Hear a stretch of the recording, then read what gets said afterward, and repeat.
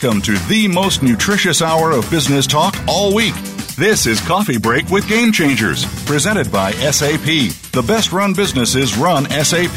Your host and moderator is Bonnie D. Graham. You'll hear from the innovators who have learned to use game-changing technologies to shake up the status quo and help move today's businesses in new directions. Now, here's Bonnie D. Graham. Welcome, welcome, welcome. If you want to run with the Game Changers, or I should say if you want to drive with the Game Changers, you're absolutely positively in the right place, because this is where the best run. Sometimes we're driving, and that's a hint to our topic today. Let's see what the buzz on the street is. Listen up. Electronic innovations have accounted for the overwhelming majority of advances in modern vehicles. Yes, I'm talking cars, I'm talking automotive, I'm talking anything on wheels. Today's average high-end car, and you, our listeners around the world, you may own one of those. Today's average high-end car has roughly 7 times more code than a Boeing 787. So think about that. A lot of tech in our cars today. What's going on? And that's from a McKinsey study on industries, automotive and assembly, a roadmap to the future for the auto industry. Now, the auto industry is facing unprecedented changes. Come on, nothing is the same as it was maybe when you bought your first car, when your mom and dad bought you your first car, or when you took driver's ed back in whenever. If you're a younger driver, this may not be such a surprise to you. We now have ride and car sharing, okay? Electric cars. Do you have a charging station near you? Are you on or off the grid? Is there enough power to keep your car charged? I hope so. We have autonomous driving in testing everywhere, coming to a highway, byway, or garage near you. Who knows? Climate change regulations for emissions, new ownership models and distribution models, new selling modes. What is going on? Each of these changes is challenging the automotive industry's ability to stay nimble. They have to, and to quickly reinvent itself. It doesn't do either one of those very well. It's kind of stodgy, at least it has been for years. So what will it take for automotive companies, manufacturers, dealers, OEMs to turn their customers into fanatics, turn their products into obsessions? I do love my car. Turn their employees into advocates and ambassadors, and turn their brands into, and I use this word advisedly, religions. Oh my. Today we're going to address some top headlines in automotive news. We're going to talk about the changing ownership models. What's going on with Uber's market cap today? They're bigger than GM. They're bigger than Ford. What's happening? The role of Silicon Valley. Silicon Valley and Detroit. Are they working side by side? Are they butting heads with each other? Are they going to hold hands down the road? What about new players? Who is coming into automotive who was never there before? And talent for the future. Who will be hired? What jobs will be created in the mobility industry in the U.S. around the world? Rumor has it there'll be 30,000 new jobs for engineers who have computer science-related degrees. Kids, if you haven't picked your major yet, you may know where you need to go.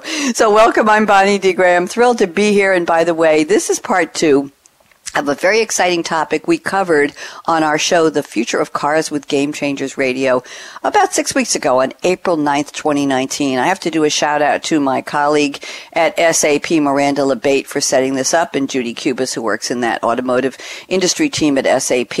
And we are so excited about the topic, we've invited the panelists back today. So let me tell you who they are. First up, we'll be speaking with Jordan Katz. He is the Global Head of Employee Experience Transition Programs. That's a big title, Jordan. At Qualtrics, we'll find out what he does. He'll give us the latest news on Qualtrics. And joining him, we only have 2 on the panel, but you know it's going to be hot because we're going to bounce back and forth, topic to topic, POV, point of view to point of view. Moncombu Raju, and he lets me call him just Raju. He's the Director of Solution Management Automotive Industry Business Unit at SAP. Gentlemen, welcome back. And we have to do a quick shout out to David Mingle at Qualtrics, who was supposed to join us. He was on part 1 and he was called away to host a live event today. So David, you are in our thoughts. Jordan Katz is up first. Jordan has sent me a quote. This is a long one from Larry Niven, as quoted by Arthur C. Clarke in Meeting of the Minds, Buzz Aldrin Visits Arthur C. Clarke, written by Andrew Chaikin in February 2001. If you don't know who Larry Niven is, Lawrence Van Cott Niven, born in 1938, still with us, is an American science fiction author, most famous as the author of Ringworld. his known space stories, and something called Niven's laws. I have no idea what that is. Here's the quote Jordan has picked. The dinosaurs became extinct because they didn't have a space program. And if we become extinct because we don't have a space program, it'll serve us right. Remember, this came from 2001. Jordan Katz, how have you been? I've been great. How are you? I'm very excited about this topic. I think you can tell. Jordan, I love the quote. I have no idea what this you've got to unravel this. I want you to follow the breadcrumbs and take us through how in the world did you find this quote? What does it mean for our topic? Go ahead. Well, so first of all, how cool is it to be like a phenomenal author and then have one of the greatest authors in the world quote you to one of the greatest astronauts in the world? I mean, I just thought that whole setup and situation was amazing. And the quote itself, to me, speaks volumes, not just about like having a space program, which was obviously the point of the actual discussion, but about innovation and innovating and pushing forward and making life better and stronger for future generations. And I really believe that this applies to the automotive industry where, yes, we have more code in our cars than, it took to launch the, rockets to the moon, but are we really changing the game, and what is happening to the big future step moonshots that I think we need in the near term to really keep our economy and our nation moving forward? So to me, it's a reminder about never be satisfied with the status quo and always think forward and come up with great ideas and push for the realization of what's right and what means progress. Very interesting. Thank you. And you're right, it is an exciting quote. But let me ask you, Jordan, the relationship, the quote comes from, a time ago, having a space program. Okay, we've done that. We're still doing that. Do you think there was a day when somebody in automotive or outside of automotive woke up and said, industry's kind of stuck, kind of stodgy. Okay, did we have fins on cars? Do we have a different kind of taillights? Do we have something inside the car that makes it more exciting to drive it? Did we get rid of bench seats and we have this, wow, it feels like an airplane. You get in the bucket seats and you look out over this dashboard and it's got funky looking lights. It's exciting. Do you think somebody woke up one day and said, that's not enough? We need to really disrupt the equivalent of a space program. What can we do with cars? Oh, we'll make them electric. Oh, we'll make them self-driving. Oh, we'll make them entertainment-rich digital centers traveling on wheels, and people can be entertained and learn while they're driving. Do you think one person woke up and said that, or where do you think the groundswell came? Jordan, I want to pick your brain on this, a little bit of history, if you don't mind. Yeah, well, I think one of the issues is that's not coming from the traditional industry players, right? It came from Elon Musk and the Niven and all the different entrepreneurs that are coming out of tech. And so what concerns me is like the people who are phenomenally talented at building cars and understand everything that goes into automotives.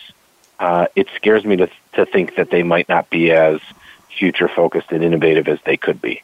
And, of course, I'm on this particular show to talk about employee types of issues and employee experience. And I just want to, I worry about the stifling of autonomy and innovation within the employee base aimed at shoring up profitability and revenue and selling units. Because if that's what happens in our traditional legacy automakers, then we're going to have a bunch of people come from the outside and maybe fail. They need that there needs to be that middle ground between people who are truly innovative and people who truly know how to make cars that work and navigate the automotive landscape. And so I would urge our legacy automakers to find ways to foster innovation, to take moonshots, to identify and create operational and management strategies that place a high value on looking forward and thinking of different things in different ways.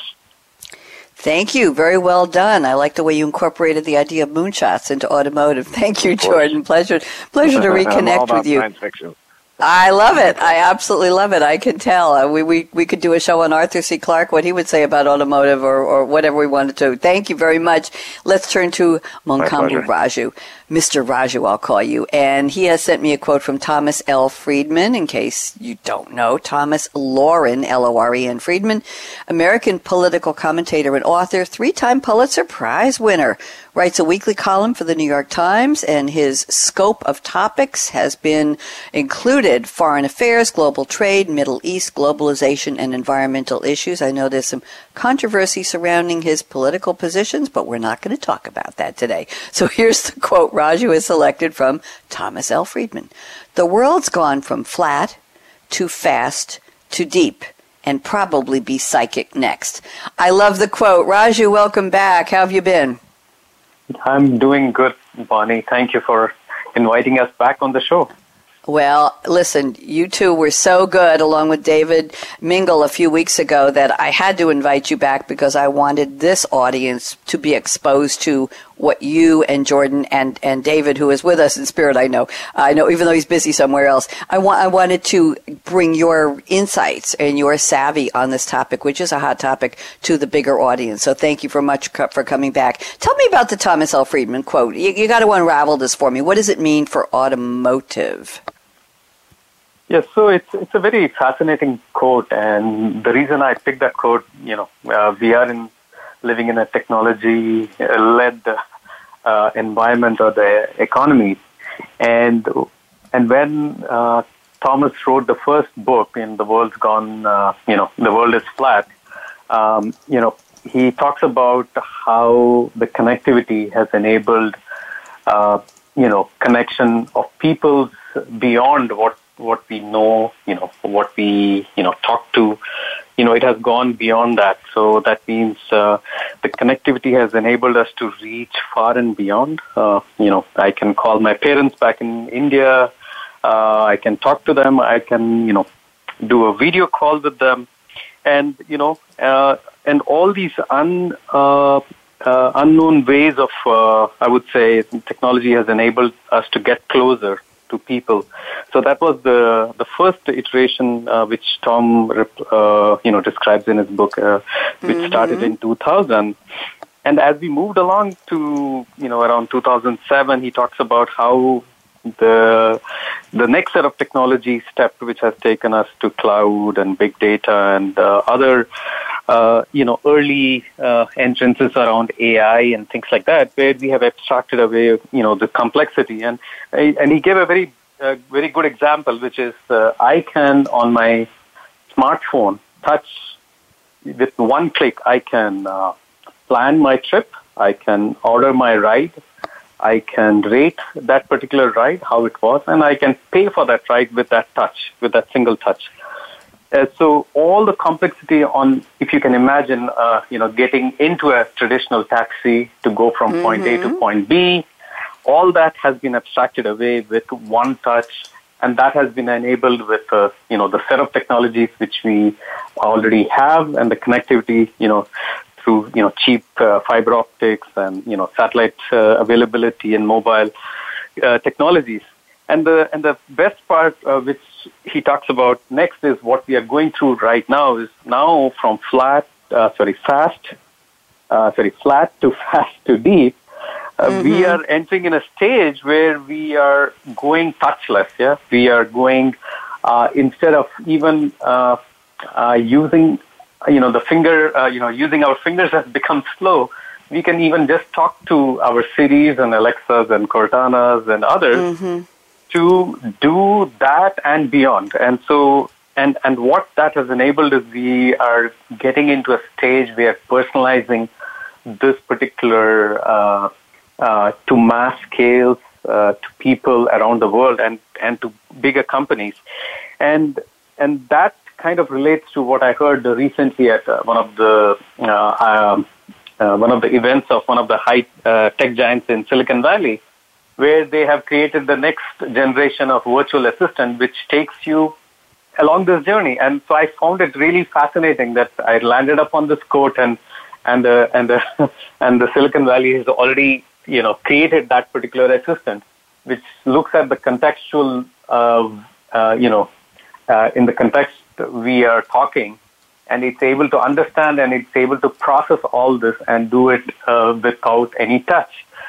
And the last part of Thomas' quote is that the next step towards might be psychic, which is, I think we to some extent, we are already seeing it. Yeah. So the companies know about you, how you behave, and how you buy things on Amazon, or what shows you watch on Netflix, or are you a Game of Thrones fan?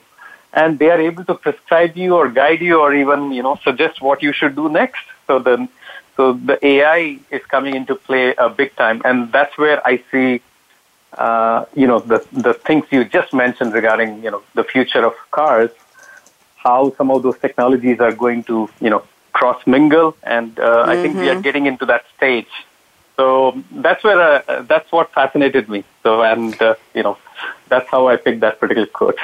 Thank you, Raju. Very, very interesting. I just want our audience to get to know both of you a little bit better. We've already heard how smart you are and how engaged you are with the topic. So let's go back to Jordan Katz. Jordan, 3 quick questions.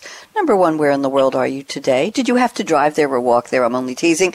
Or fly there, or ride there, or I don't know what, drop in from a drone there. Number 2, this is Coffee Break with Game Changers. What's your favorite drink that powers you? I'm looking at your PR photo. You both have such wonderful smiles. So what keeps you smiling, whether it's a daytime drink or an after-hours drink? Jordan. And number 3, catch us up on what you do at Qualtrics. Go ahead, Jordan Katz. So I'm in Deerfield, Illinois. I walked downstairs into my basement in my slippers because I work from home, which is wonderful. I work remotely and do a lot of video conferencing all day. And let's see, last time I was on, I had just quit sodas, which is I guess good for you, but doesn't make me that happy, and so I'm an iced tea guy now. Oh. And, yeah, unsweetened iced tea. Do you brew it? Is it one of those sunshine brews? You put a couple tea bags in something and you leave it outside to brew outside naturally, or in the sunlight in a window? Or are you a tea bag guy or a loose tea? What do you like? Loose tea? I wish I just go to the grocery store and buy the tea that has the least amount of anything in it, just water and the tea, right? All natural stuff. So I keep it simple. And then at Qualtrics, yes, at Qualtrics, I'm one of the thought leaders in our employee experience practice. I take a special focus on people analytics and transitioning our clients or prospects from legacy engagement programs and employee experience programs to sophisticated employee listening programs. I also am largely in charge of all the employee experience partnerships. Oh, thank you very much. Nice to speak with you again. Appreciate it. I'm down here in Durham, North Carolina, and I learned quickly when I came to the South, when you ask for iced tea, they ask you if you want sweet tea. And I don't know what in the world they put in it, but it is, I like sweet things, but I got to tell you, it's... Do they even ask? They don't even ask. They just give once in a while they do, but you know where you know what the difference is that if somebody says, "Oh, she's from New York, I'll give her a Long Island iced tea," that's when I'm in trouble because it's loaded with booze. And that's not your 10-year-old's iced tea, and that's not your Southern sweet tea. So, got to watch out for that. Yes, you learn to be very distinctive. No, I don't want lemon in it. Yes, I want iced tea. Yes, I'll add my own sweetener. Thank you very much.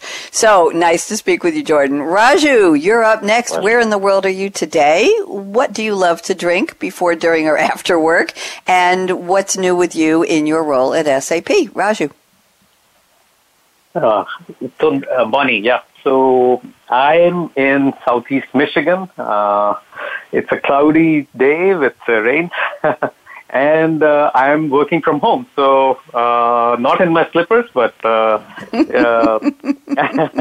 and I love my cup of tea in the morning and a couple of shots of coffee in the day. That keeps me going, and of course, a lot of water. And so I work in the solution management in SAP's Automotive Industry Business Unit, where I look after the customer centricity topic, after sales and aftermarket solutions. And my role has been primarily to help our sales field and our customers to understand how to enable the solutions, and to bring thought leadership around some of these topics on how the world globally is, using some of our solutions. And lately, I'm working now with our new friends from Qualtrics to try to embed all the listening and feedbacks which we can enable within our solution to make it more richer experiences for our customers and our solutions. Thank you very much, Raju. Nice to speak with you again. As you all know, I'm Bonnie D. Graham here in Durham, North Carolina, also working from a home radio studio, not traveling very far from where I am to where I am. I am still, Jordan and Raju, I'm still not allowed to have anything with caffeine in it on radio show days. Tuesdays and Wednesdays are doubleheader days. I did 2 shows an hour apart yesterday, and we're launching a brand new series at 2 p.m. Eastern today called Reinventing Life and Business with Game Changers. So I'll be doing 2 live shows today, and you're my first one. So all I'm drinking is cool, clear water. I have a very interesting black and white mug with some kind of a leafy pattern on it. It's very pretty with a straw, and I recently learned how terrible it is to have plastic straws. So I invested, and I mean invested, in a box of paper recyclable compostable straws. They're 3 times, 4 times, 5 times the cost for half as many straws, 5 times the cost of a box of plastic straws, but I want to be a good friend to the environment. So I have invested in those, and that's what I'm going to be using for my water on the shows from now on. So there. We're going to take a quick break. If you're just tuning in, this is Coffee Break with Game Changers Radio, episode number 372, and breaking news that this series will end on next week. It will be May 29th, 2019. It will be the final episode, but we'll be taking a peek at the new series I'm launching on June 5th that will replace this. It's called Technology Revolution, The Future of Now. And the position statement for that series is that everybody's talking about the future is already here. Well, I say no, that was yesterday's future. What are we doing to create tomorrow's future? So therefore, the future of now. We'll be talking more about that a little bit at the end of the show. So for right now, don't even think of touching that mouse, that app, that dial. We're having a great conversation about the key to automotive industry disruption. Becoming customer obsessed. That's what we want to talk about. Jordan Katz from Qualtrics and Moncombu Raju, known as Raju to us at SAP, are my very special guests. We'll be right back in 90 seconds. Aaron, out.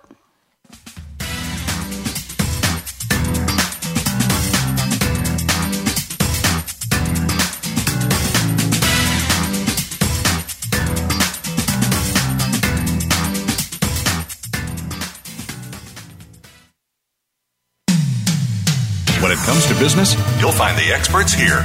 Voice America Business Network.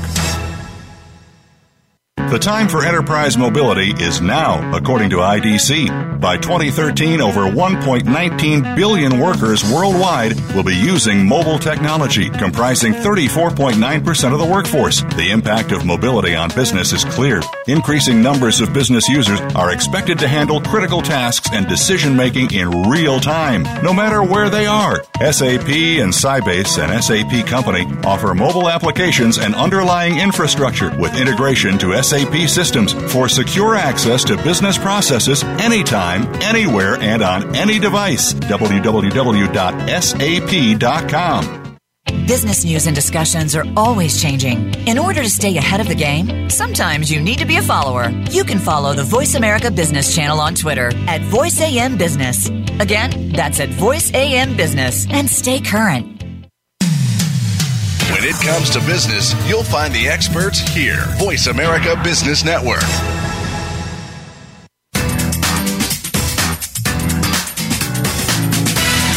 You're enjoying Coffee Break with Game Changers, presented by SAP. You can send an email to bonnie.d.graham@sap.com. And you're invited to tweet your questions and comments during and after the show at Twitter, #SAPRADIO. Now, let's get back to Coffee Break with Game Changers.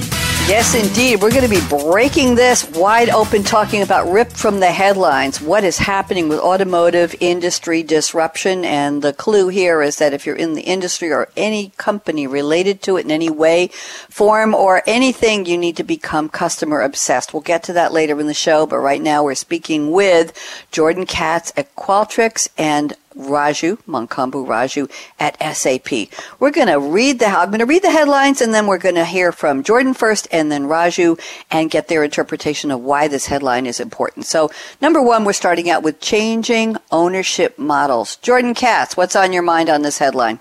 Please. Well, so the thing to me is, how do you manage customer experience through a third party, right? So if your ownership model moves to something with Uber where they're getting rid of all their dealerships and you're just ordering online, how do you really manage that customer experience? How do you create an exciting and retention-focused one-on-one or personal relationship when they're just clickety-clacking on their computer, right? Mm-hmm. And eventually you get your car. I mean, the reality is things you have delivered to you, like from Amazon or whatnot, you're not building a straight relationship with Amazon or any sort of loyalty to Amazon. If the product is cheaper on Walmart.com, which has an upsurge, people will move over there. What Amazon gets you with is, the ease of use, the Prime free shipping, the fact that you could order something and get it in the same day. But that's great for high velocity purchasing. That's not a thing when you're ordering a car. You get one car every however many years, right? So my concern is that unless you have some sort of action or interaction that yields greater customer performance, everything's just a cost-cutting measure, and cost-cutting measures, as we know, run out. And I think as recently as yesterday, we saw that there's some serious situations going on at Uber that speak exactly to my point. So you can cut out as many human elements and interactions as you want, but you better be ready to reap the results of that if they're not super positive. Interesting. Raju, what's your thought on changing ownership models? Very important topic for automotive. What do you see?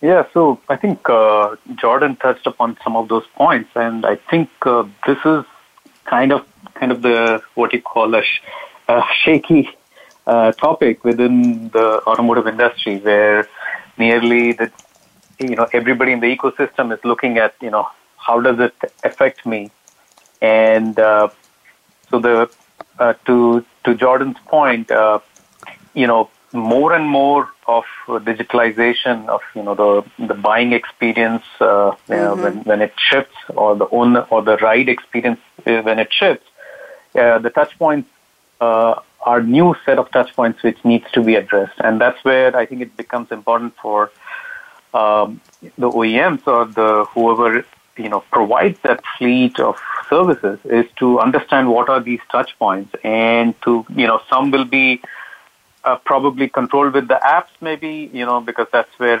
you have to sign in, for example.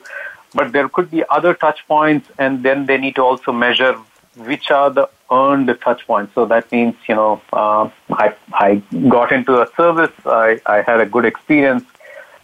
Is the word of mouth, still one of the, important aspects of getting that, what we call the loyalty or the advocacy and the satisfaction, factors which are critical to the experience. So I think this changing of these models, I think, will impact this, and I think that needs to be measured and that needs to be understood. So I think that's where I think the focus needs to go for the fleet operators / OEMs or other, service providers, I would say. Thank you very much. Very interesting. Let's move on to topic number 2, Silicon Valley versus or with Detroit. What's going on with technology versus the traditional auto industry? We know it's not traditional anymore. Jordan Katz, what's your observation? What's your favorite headline? Well, so the thing we talked about last time was about how speculation about autonomous driving, right? Tesla hiring Apple hiring some of Tesla's core engineers. But and that's an interesting topic because to me it speaks to, how employee moves can make real change and set people up and companies up for momentous moves. But what I think we really need, and what I think will be important in the automotive industry, is it's not it shouldn't be a one versus the other relationship. We need Silicon Valley and the automotive industry to go hand in hand in the United States to create, a more optimal experience for the customers, their people, for the product. Because, again, if we don't make big moves, then other companies and countries are going to eat our lunch, so to speak. And again, back to what it means for employee experience is that we know that Silicon Valley companies have a different method of operating in terms of employee experience, right? Different, less legacy setup for offices, different focus on where you need to be, how you need to do things, the tools that you're given in order to execute on your job well. And I'd like to see the legacy automotive industry adopt those much more aggressively. And frankly, I think it'd be smart to have units, if they don't already, from the legacy automakers sitting inside Silicon Valley and creating strong partnerships with some of the most innovative groups in the world. And I think that's what's going to really change our experience as car owners. It will be the cross-pollination of the people who are experts at manufacturing the vehicles that move us around the world and the experts that create technological solutions and innovations that make our lives more wonderful to live. I like the way you said more wonderful to live rather than easier. I like that because wonderful is a much nicer word, Jordan. It's a much happier word. It's anybody can define what is wonderful. Your wonderful will be different than mine, different than Raju. So thank you for that. Love what you said. Silicon Valley versus or with, hand in hand. I don't know. They're driving in different directions. And Detroit. Raju, what's your thought? What's your headline? Yeah, so I think there is a kind of a growing understanding of this particular topic, which Jordan brought up, and there has been moves by the traditional OEMs to get into that space. So, setting up design shops, I think, design centers in Silicon Valley, setting up these new mobility centers in Silicon Valley and things of that sort. But of course, as you know, culture eats strategy, yeah? So it's difficult to change certain ingrained cultural facts. So what some of the OEMs have done is, they have invested or bought some of these Silicon Valley companies to try to get that culture inside their organizations and trying to see if they can do faster innovations in those spaces. But to Jordan's point, how fast can we get to that wonderful world? And because of their legacy implications, still managing the traditional combustion engine business and moving into new spaces, I think what they are now doing now is investing in some of the early startups. And that has happened with, for example, Ford investing in one of the EV startup companies, Rivian.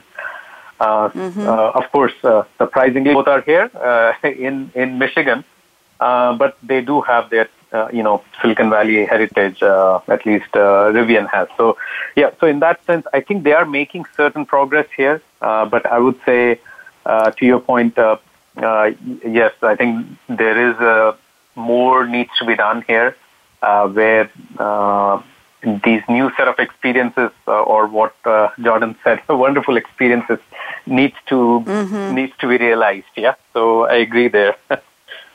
Thank you very much. I like that word, wonderful, keeping on popping up. I think we've talked a little bit about new players in the industry.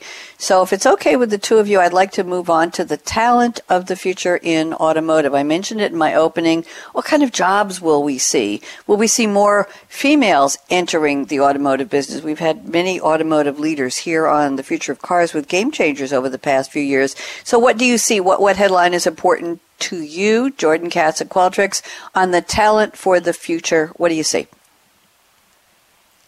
Well, the ability to attract great candidates and hire them, get them to accept their offer, manage them to optimize performance to the best that they can be, is really what sets good companies apart from great companies apart from just good companies, right? If you can if you can be deliberate about which people you attract into your hiring funnel and then get the best of the best to accept your offer, that's one thing. It's another thing to then also create a scenario in which your managers are retaining them and getting the best out of them.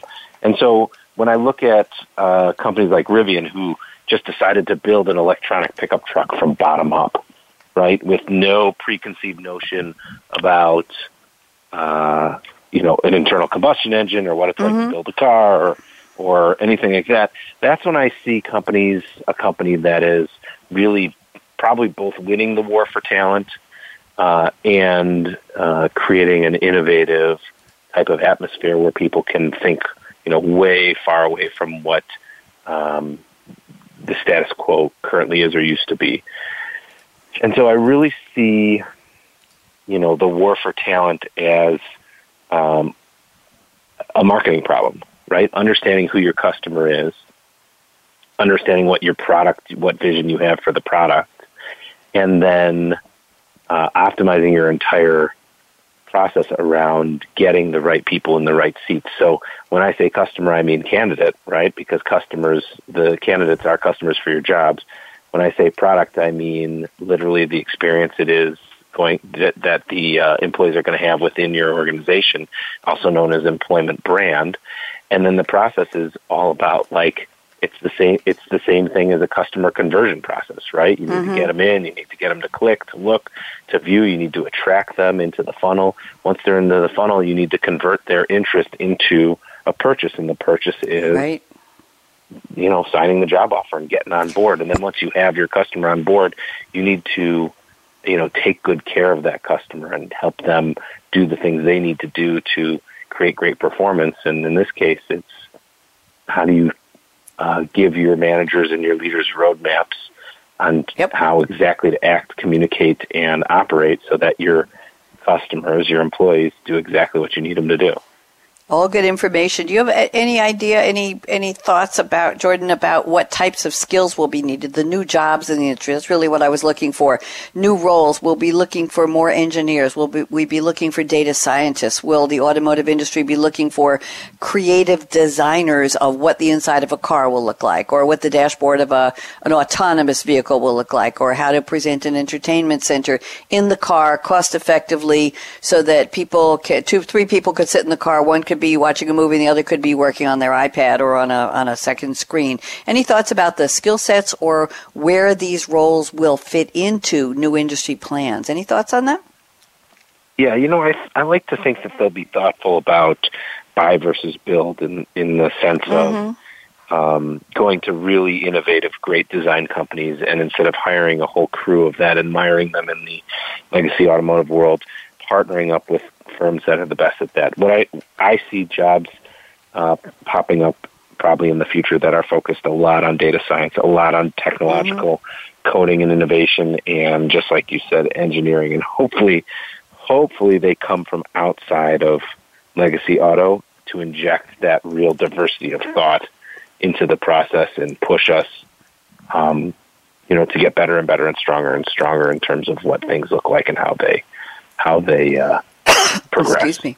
That's what I was looking for. Thank you. Raju, what are your thoughts about new roles, new jobs, new skills in automotive?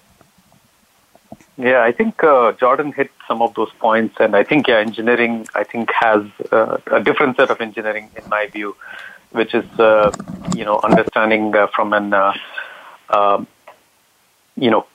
pure new set of electronics or EV, modules. So around how to manage the battery optimization, the electric motor optimization, and then of course the whole data science aspect of it, which is getting more and more understanding of the environment around the vehicle. So as we look at the autonomous vehicles, so the whole concept around the deep neural networks with AI and everything else around that area, I think will become very important. And this is where some of the OEMs are, looking at different technologies, and so I think that impacts it as well. So whether you want to stay with some of the LiDAR-based technology or camera-based technologies and other sensors. So So the whole problem, as we know, is all the big data which is coming. And so we are talking about just the pure vehicle itself, what's surrounding it. But I think more and more what I see in the future is, vehicle to infrastructure, vehicle to vehicle. So there will be another set of technology skill sets which will be required. And of course, there are some industry standards which also needs to come together to make it happen. And, and that ties into, I would say, building a future smart city where, the roads, the infrastructure, the lights, all of them are connected, optimized to make sure the experience, of driving is enriching, I would say. And, Thank you yep, keep going. Mm-hmm. Just one last point. Sure. What you mentioned regarding autonomous, I think that creates a very interesting opportunity, and that is exactly what you, I think, highlighted, which is, there will be a new set of experiences inside the vehicle which are available. So, to your point, maybe, designers from the media industry can come and provide that content or that experience. So, yes. Maybe not hiring in-sourced, but maybe a third party who specialize in those. And they're, as Jordan said, let's get them from outside to kind of, create those new experiences. So, yeah, I think that will be another facet, I would say, of skill sets which will be required. Thank you. The design on the inside of a car has always been something of a curiosity for consumers. You want to say, well, do I have leather seats? And how pretty is the dashboard? I mentioned this before. And what kind of lights happen when I put on the night dashboard? And how comfortable is it? And is it leather, or is there some kind of a plush paneling on the side? And is it an electric seat? Does it move up and down and left and right? And how lovely is the dashboard? Do I feel like I'm in the cockpit of an airplane? I think there's always been that. So I guess the question is, now that cars have so much more interior value for comfort, for entertainment, for amusement, and autonomous cars, where you don't need to pay attention to what's on the dashboard, how much enjoyment do we have to get out of the car in order to say, oh, you won't believe this autonomous car I bought. I've got leopard skin panel on the dashboard, but I don't need the dashboard. I have reclining seats, but I like to work on my iPad, but you could come and take a nap in my car. So I think it'll be interesting to see what the consumer influence will be on the design of the interior. Jordan, if you could, let me go off topic here for a second. Jordan Katz, if you could design the interior of your next car, let's say in the next 5 years, what would it look like? What would you want for experience, for comfort? If you're still driving it, what would you want to make that experience safer, better, more pleasant, and maybe to show off to friends? Look at my car. What would be on your mind if you were designing a car, Jordan Katz? Oh, man, I'd have to design 2 cars. So first of all, I'd love to see full autonomous driving. I mean, the last thing I want to do is spend my life in doing non-pleasure focused driving, right? Let's get to that point that all the science fiction writers write about, where you're in a very comfortable pod doing your work or taking a nap or watching a movie. Like, I really think we have the reach where we can make this happen. We've got people living up in space for a year. We're throwing up satellites into the atmosphere. I feel like we can drive I think we can build a car that doesn't smash into anything. And that one, obviously, all about comfort, all about convenience. Hopefully it's sort of modular or transferable, so you can go from relaxing to work, because in the time I have, it's nice to work flexibly, going from one place to another, not waste time. And then on the other hand, just true sports cars. I'm very much a sports car enthusiast. So me too. Anything that's light and focused and tight and sticky and fast, that's the way it should go. Very interesting. What kind of sports cars? What's your pleasure? You want to mention a brand or a style? I mean, I love Porsche. I love Lamborghini. And some of the new ones that are coming out from, and not new, like Koenigsegg and some like that, are unbelievably fast. I guess probably I like to think of ones that are could be conceptually reachable potentially someday if I get very, very lucky. But that in that arena, the look, feel, and speed, there's been actually a lot of innovation, which I appreciate.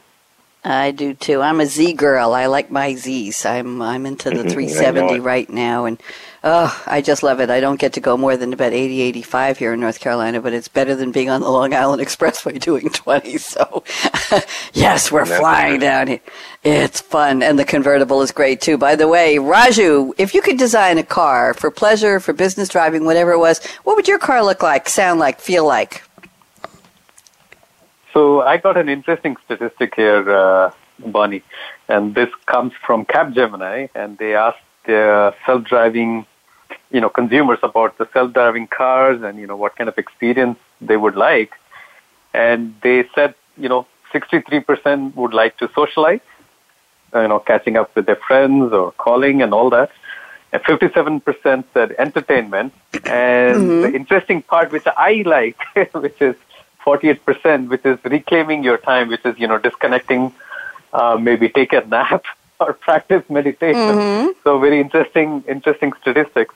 And then, of course, the last one, which is a little bit strange, but 24% said they would do a light exercise. What? And yes, so related to health. So 24%, which I found it strange, that how can you do that, but wow. Check and measure vital signs, and so I didn't understand that part. But to understand my preference, I think would love a comfortable seat where I don't need to look at the road. Maybe I will look outside, not to drive, but to look outside and have a nice music or a catch up on a favorite show, something like that, I would say. That would be great. That's interesting. If I could redesign my little car, I would redesign how I access GPS information, because I'm told that it's a 2015 model. I bought it with about 19,000 miles. It's a beautiful car, pearl white with a little sparkle in the paint, red rag top, dark red. I'm radio red, so that works fine. I don't drive much because I work from my home studio here, but when I drive, it's always pleasure, no matter where I'm going. And luckily, everything I do here in North Carolina is 20 to 40 minutes away.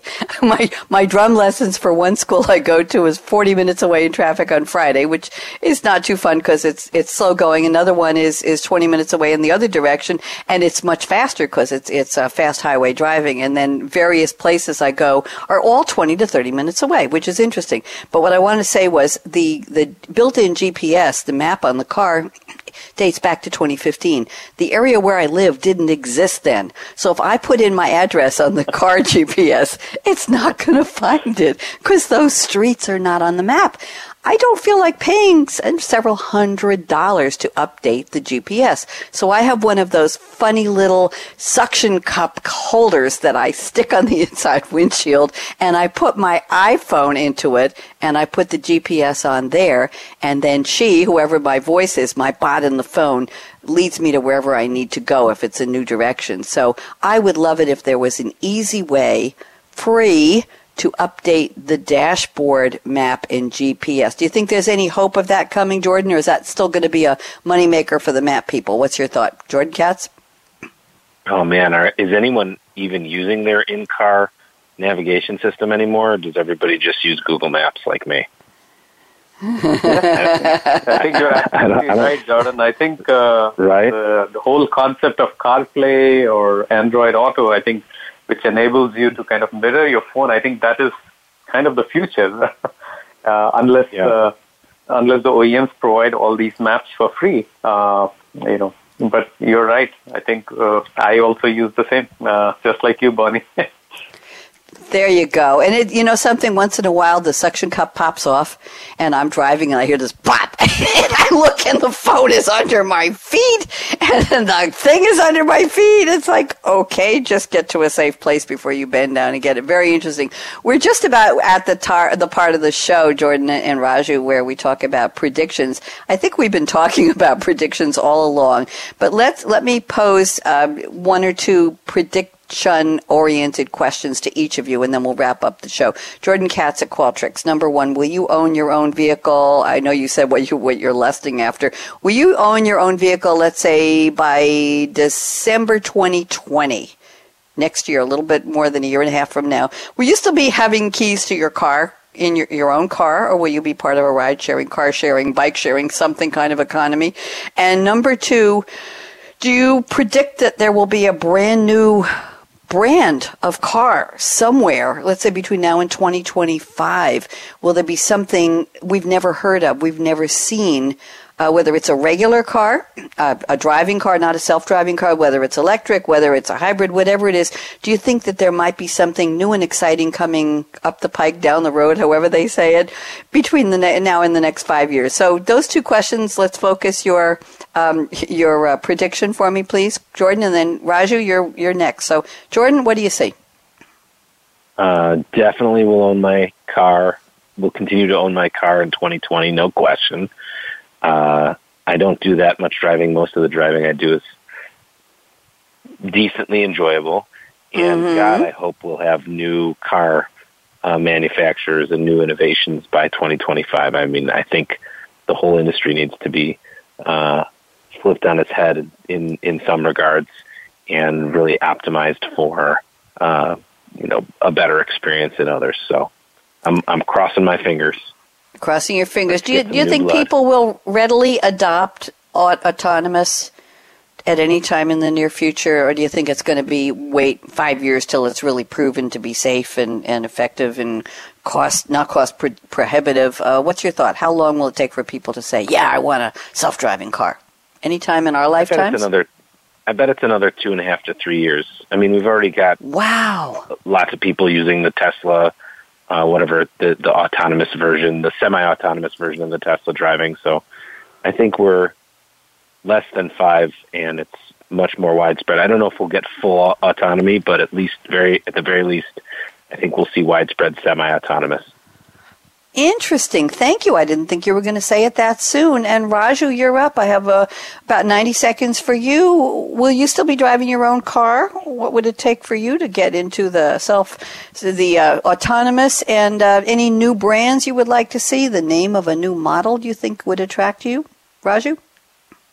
Yeah, so I think I'll still own the car because kids are still around, so still need to do some driving around. And I do suspect that we will have at least 1 or 2 OEMs pop up who will scale up, I would say, to come. And they probably will be in the autonomous and EV space for sure.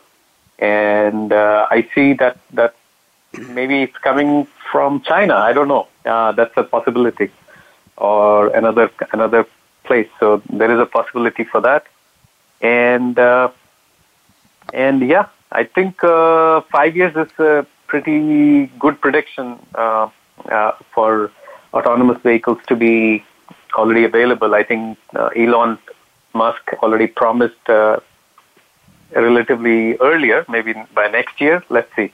But I think it should be possible that people will be driving around in the autonomous vehicles, I would say. Okay, very interesting. Will you change cars in the next 2 to 3 years, depending on what's coming to a dealer near you? Are you going to stick with are you one of those ride it till it basically dies, or seeing how many hundreds of thousands of miles you could put on, Raju? I would say it will be another 4 years at least before I change to maybe something new. Interesting. Well, the danger with me not driving very much but loving my cars is I traded in the last one, which was a 2008 midnight blue convertible Z. It was a 350. I traded it in with 31,000 miles because I needed something I felt more comfortable and safe in on these highways. In New York, I never went 80, 85 miles an hour on a regular basis, so I felt I needed something more solid. That's the only reason I really traded up to the 2015. But when you don't drive a lot and your car's sitting, and I think we all know that, what did they say? It's like 5% cars are used 5% of the time you own them. Most cars. How much? Yes. 5%. Yeah, that's it. You're absolutely right, yeah. Yeah, then we're putting cars back into the stream, into the reselling stream that are still pretty new and in good shape. And the question is, are we keeping people from buying the newest and the latest and the greatest when they see a sexy sports car come on the lot? Or I bought mine through an online service and I found it at a local dealer. So anyway, a lot of things to ponder. I want to thank the two of you. It's just about time for us to wrap up here. I really enjoyed speaking with you, Jordan Katz at Qualtrics. Give my regards to David Mingle, please, and Raju at SAP. Mm-hmm. Thank you so much for your time. Shout out to Judy Cubis at SAP Automotive. Miranda LeBate put together a great topic. Thank you, Miranda.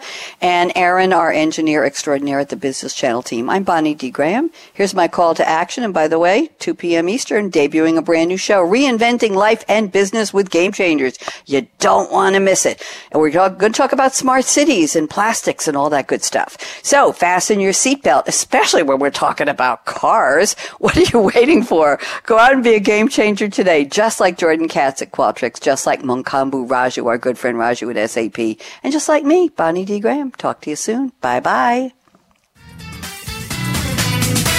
Thanks again for tuning in to Coffee Break with Game Changers, presented by SAP. The best run businesses run SAP. To keep the coffee break conversation going, tweet your questions and comments to Twitter, #SAP RADIO.